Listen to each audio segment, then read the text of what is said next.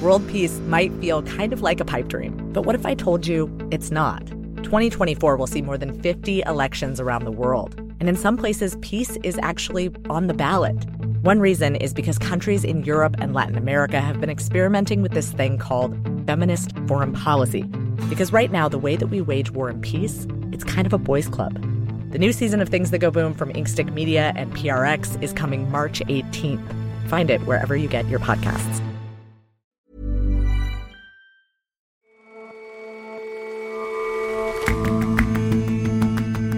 Hello and welcome to The Intelligence from The Economist. Today, from London, I'm your host, Jason Palmer, and we've got a special episode for you with a transport connection. From the farthest reaches of France's rail network to the film Titanic and its prophecies about climate change to the very last 747 jet to roll off the line. It's a lot of nautical and notional miles to cover, so let's start by going fast.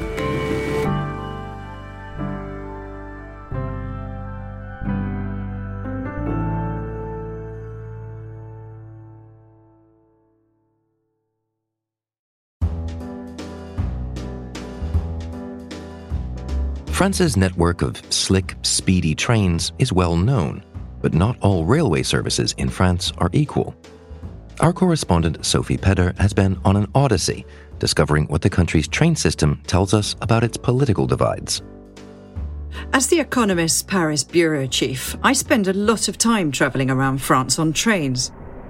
Luckily for me, France is host to some of the best high-speed railways in Europe.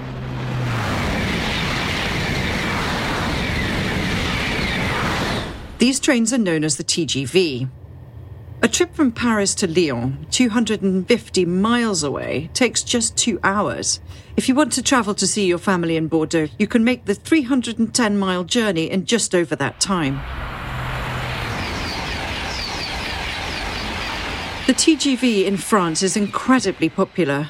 Each year, the SNCF, the National Railway, says that over 100 million people take it.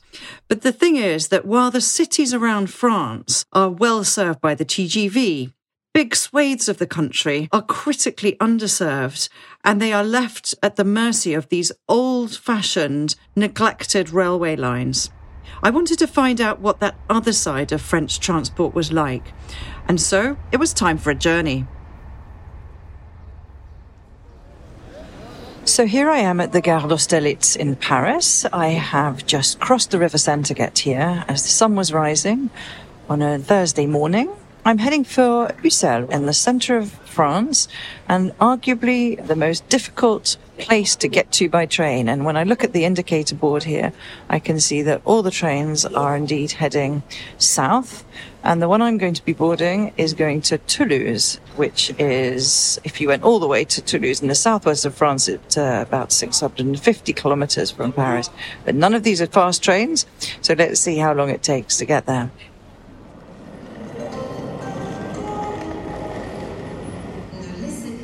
It takes about 3 hours to get to Marseille on the Mediterranean coast from Paris.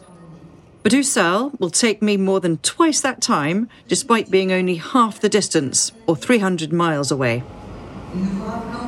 So the first train I needed to take was the train to Brive-la-Gaillarde. It's on one of the 2 remaining non-TGV lines which run north-south through central France. I set off on Paris on the one that goes through Brive and Limoges all the way to Toulouse. The railway carriage was a veritable museum piece, designed in the 1970s when Valéry Giscard d'Estaing was president of France. The carriage I travelled in was made up of a long corridor with small compartments leading off it, in which 6 seats faced each other. There was no buffet car, just a carriage attendant who wheeled a trolley down the aisles. À bord de ce train destination de Toulouse-Matapiau, nous desservirons les gares des Aubrais, Châteauroux, la Souterraine. The first train I needed to take was the train to Brive-la-Gaillarde. Cahors, Montauban et Toulouse-Matapiau, notre terminus. Compared to taking the TGV, this journey felt really long. It wasn't exactly the best workstation either. I had to perch my laptop on my knees, which were right up against those of the lady sitting opposite reading a book. It really does illustrate the two-speed system of trains in France, something many people in poorly served areas are really frustrated by. Mesdames, Messieurs, bonjour et bienvenue aux voyageurs. Nous ayons rejoint en gare de la... The French government does know about this problem, and in fact, part of its policy is to try to get people off the roads and to get them to use the trains more in France. But it realises now that it can't just do this by building more TGV lines or getting more people onto the TGV. Those trains are already saturated. So what it is doing now is investing a lot more money into the smaller branch lines, the slow trains. 3 billion euros are going just into these two train lines that go down through the centre of France. And that, I think, is part of its push to have a more environmental transport policy in France.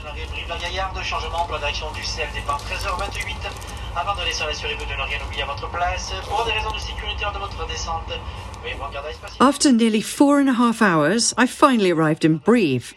It's a handsome small town with a very strong rugby tradition in the middle of a rural area of France called La Corrèze.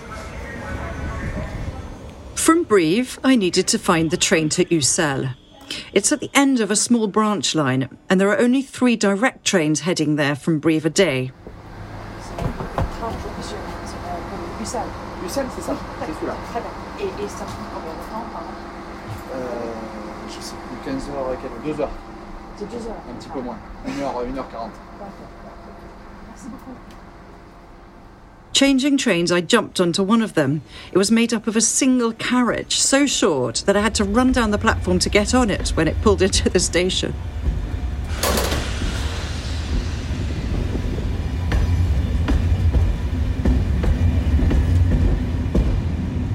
Well, I managed to get on it, and I found myself on a single carriage train from Brive to Ussel. It's actually pretty nice. It was shiny, it was comfortable, and it clearly was brand new.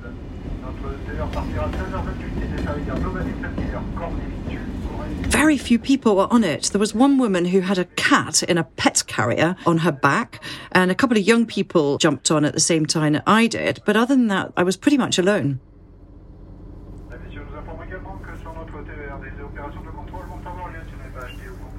It's actually pretty amazing that Ussel, with only 9,000 people, which lies on this remote plateau in rural France, has its own train station. There are 8 direct trains a day to Limoges and 5 to Brive if you include the ones where you have to make a change. But the problem is that most people in Ussel actually use their cars to get around. 85% of households in Ussel own at least one car, and 4/5 of journeys to work are by private vehicle. It's quite a common pattern across France. Countrywide, an average of 74% of the French use their car to get to work.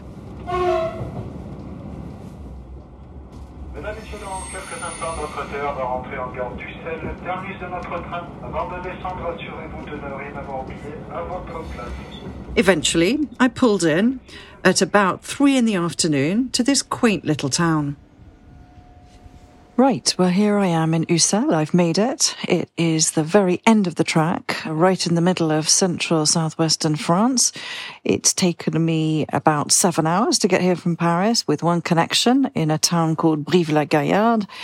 And the time it's taken me to get here from Paris is about the same as it would have done to get all the way by TGV to Marseille and back again. But I made it. Well, the station has hardly changed since it was built in 1880. I looked up at old photographs of it and it looked exactly the same. I had to step over the tracks in order to cross to the platform opposite. And in between the railway lines, there were tall weeds and grass growing everywhere. I've travelled all over France, and I know a lot of the big cities that are connected by TGV to Paris pretty well, places like Bordeaux or Lille or Marseille. But this is a very different sort of France. You really do feel remote. When you're wandering around the town, a lot of the shops are boarded up. And it does illustrate, I think, the divide between the France that's connected by high-speed trains and those areas of remote regional France where there's a sense of neglect. This divide has political repercussions too. In 2018, there was an uprising called the Gilets jaunes, the people who wore these high-vis yellow jackets, who were protesting against a rise in the carbon tax on motor fuel. These are people who depend on their cars to get around every day. They felt that their budgets were being squeezed, and they felt that they were completely misunderstood by the governing class in Paris, where, of course, there is the metro and public transport, and people don't use their cars every day.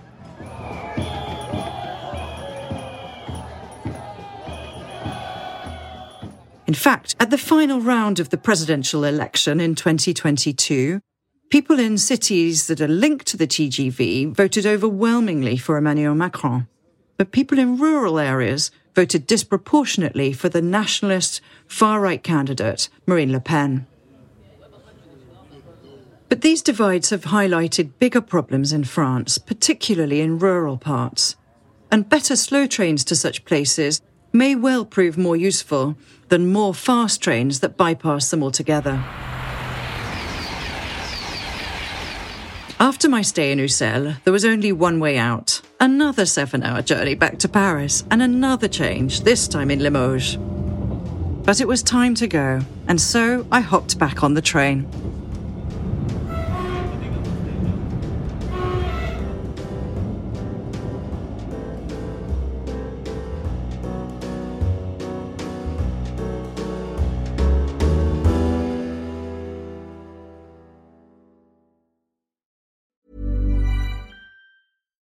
World peace might feel kind of like a pipe dream, but what if I told you it's not? 2024 will see more than 50 elections around the world, and in some places, peace is actually on the ballot. One reason is because countries in Europe and Latin America have been experimenting with this thing called feminist foreign policy. Because right now, the way that we wage war and peace, it's kind of a boys' club. The new season of Things That Go Boom from Inkstick Media and PRX is coming March 18th. Find it wherever you get your podcasts.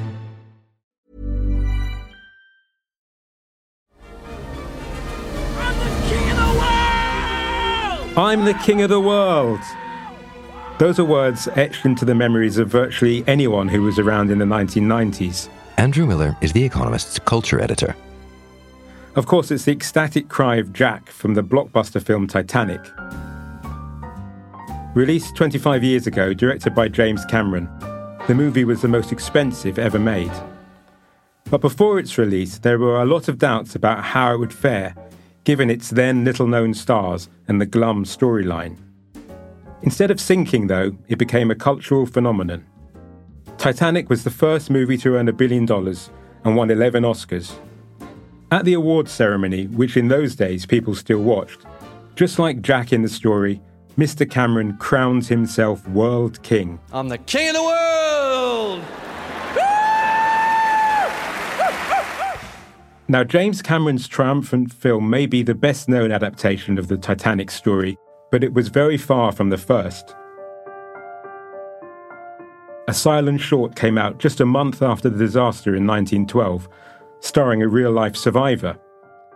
An insane Nazi propaganda version was shot during the war on Joseph Goebbels' personal orders. Die Titanic sinkt. Die Titanic sinkt? Die Titanic sinkt. Then in 1958, there was A Night to Remember. The film was a moving piece of storytelling, and it overlaps with Titanic in many scenes and motifs. What is it? Iceberg, sir. Stop engines. Stop engines. Most strikingly in both films, the band plays on, as it did in real life. Then the musicians say their sad farewells. It's the end, boys. We've done our duty. We can go now. And then they play on again.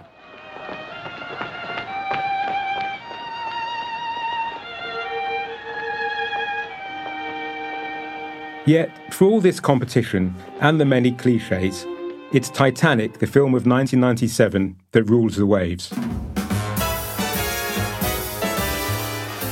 For example, a quarter of a century on, people are still arguing on the internet over whether, in the finale, Jack could have squeezed onto that bit of wooden debris widely assumed to be a door with Rose.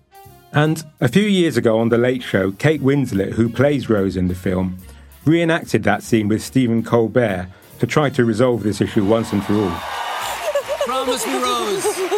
Promise me this, Rose. What? You'll let me get up on that door with you. Come on, darling, there's room for two.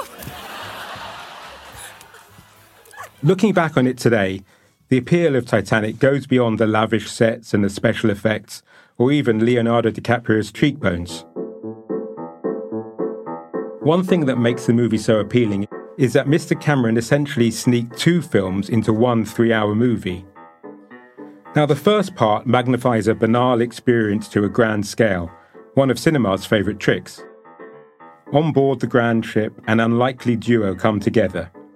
Facing a stifling future, the posh, slightly annoying teenage heroine Rose, played by Miss Winslet, meets a boy from the wrong side of the tracks, Jack. I'm Jack Dawson. Rose du Piquet. Happily, for all his rough edges, Jack is charming, and he's also an artist. Rose is wooed, and before long he's drawing her like one of his French girls. Jack, I want you to draw me like one of your French girls. Wearing this. All right. Wearing only this. Their high-speed romance culminates in a steamy hookup on the back seat of a car, and perhaps the most famous palm to have ever streaked down the side of a foggy window. Put your hands on me, Jack.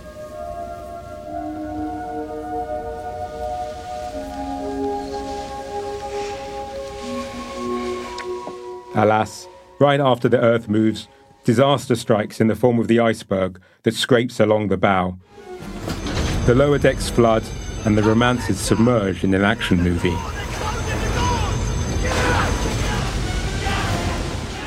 Watching the film today, the computer-generated imagery that seemed so futuristic in 1997 already looks old-fashioned.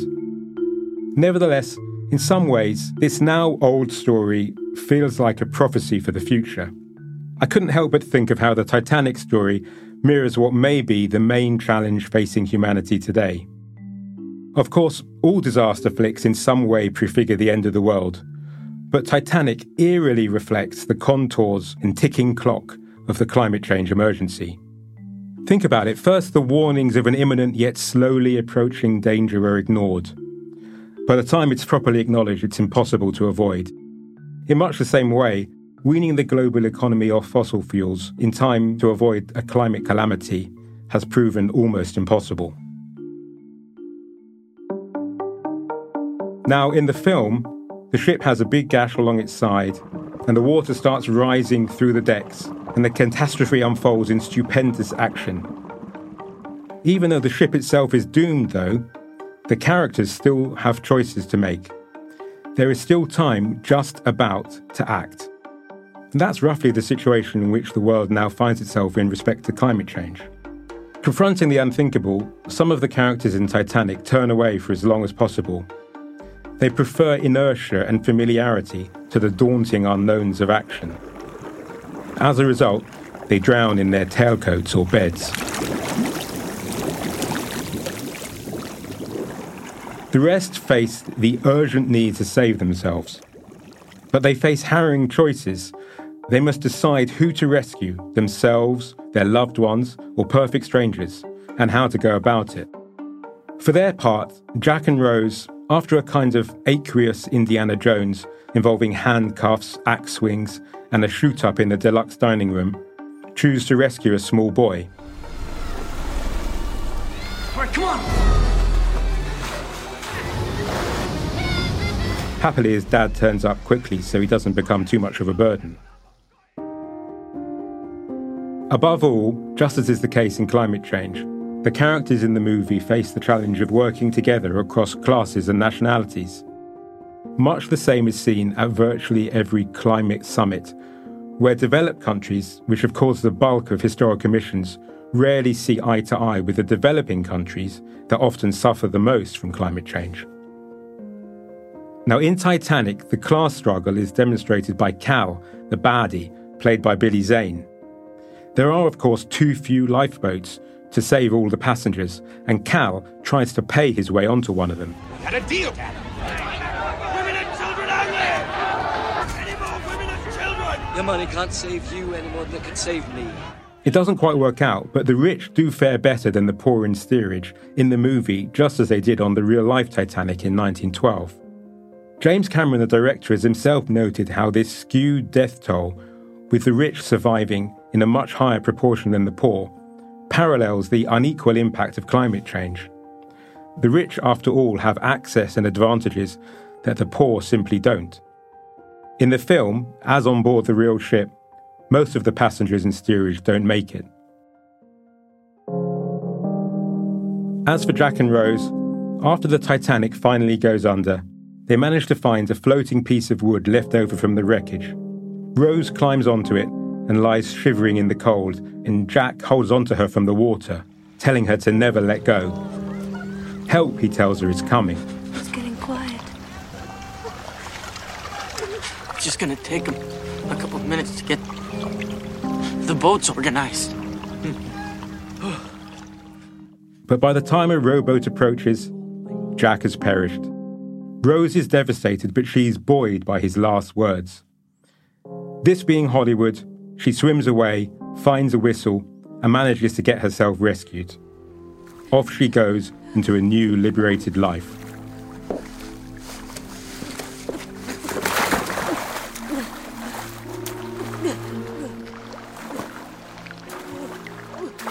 Every film that's based on a historic event is liable to change the facts for the sake of storytelling. In the case of Titanic, one of the most important tweaks to the factual record lies in something it leaves out.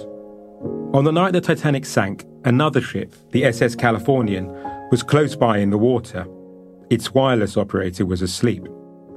The film, though, glosses over this agonizing detail in order to concentrate the drama on the doomed liner. And from a metaphorical point of view, too, the omission is apt. Because in the real warming world, no outside help is possible.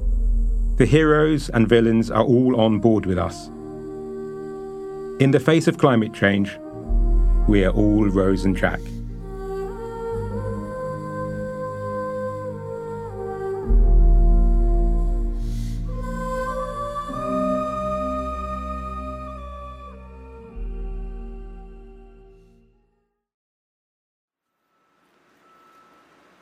On December the 6th, the last ever 747 rolled off Boeing's production line. Bill Ridgers is our Asia news editor. And it was really felt like the end of an era. The 747 was the sort of iconic queen of the skies, the 1960s heyday of aviation. And really the 747's demise has been slow and a little bit undignified. There's only 30 747s have been ordered over the past 5 years, and they've all gone to cargo firms who run cargo operations. There's been no passenger planes since one was sold to Korean Airlines in 2017. And so for those who, associate this plane with aviation's heyday, it feels like the end of an era. The mostest of everything describes the new giant of commercial aviation, the jetliner 747. Contrasted with great conventional aircraft, the 747 will carry 490 passengers. This is more than double current capacity. Its engines will be twice as powerful. Back in 1966, Boeing had this vision for a new passenger plane, a giant of the skies, really, a twin-aisled plane that had never really been seen before, that could carry more passengers than any passenger plane that had gone before it. And it started building these 747s. And really the buzz about the plane spread all around the world. It wasn't just an American phenomenon. They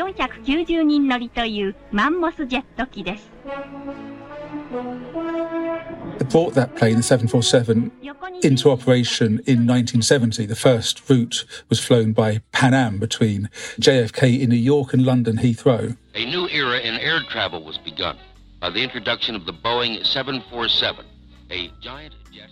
The market that the Boeing 747 was launched into was a strictly regulated one. Airlines were restricted on where they could fly, what routes they could fly, how often, and also the prices that they could charge for their tickets. And charter flights, discount fares, and family excursion plans make it possible each year for almost 250 million passengers to fly. And to make matters worse, in 1973, along came the oil shock. And so the price of flying these 4-engined, gas-guzzling planes kind of went through the roof. If you need assistance, please contact the flight attendant. And it weren't helped by the fact the recession that the oil shock caused meant it was much harder for airlines to fill up all of those new seats that the Boeing 747 offered them. But in 1978, there was a turning point. America deregulated its aviation market, and that gave rise to new opportunities for the airlines to experiment with new business models. People Express is probably the only airline in the world that charges for soft drinks. 50 cents, half a dollar, for a fizzy drink or juice. And in particular, they stumbled across the hub and spoke model. And what this essentially means is that airlines would fly huge planes stuffed full of passengers like the 747 into their big home airports and then decant them onto smaller planes. And this meant that airlines could serve many more destinations with fewer planes. And the 747 became absolutely central to this model of working.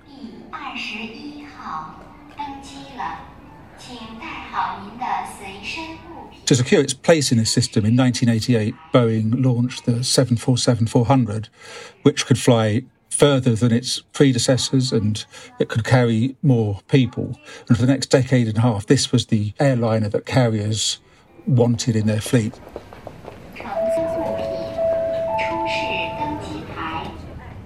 During the 2000s, the Boeing 747 was really squeezed from both above and below in a competitive sense.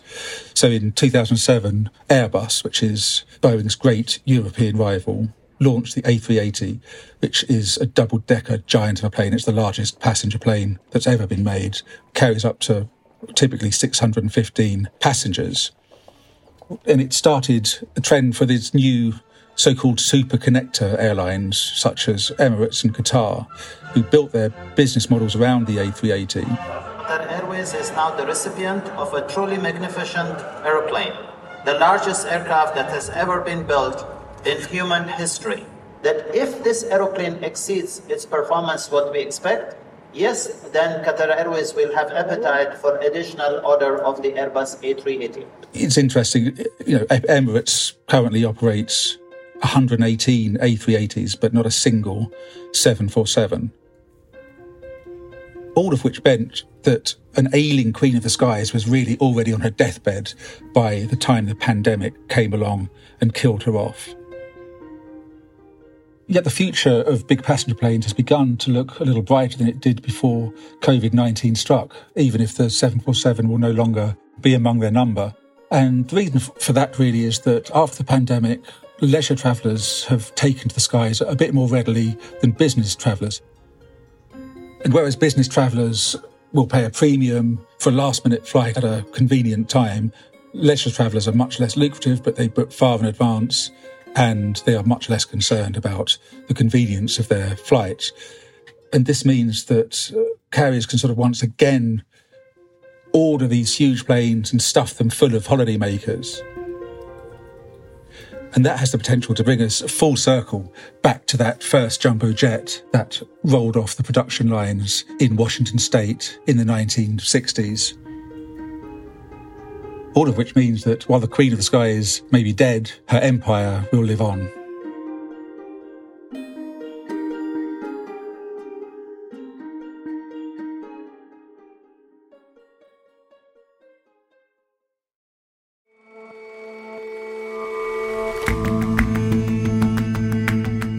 That's all for this episode of The Intelligence. Let us know what you think of the show. Drop us a line at podcasts@economist.com or leave us a rating wherever you listen. We'll see you back here tomorrow.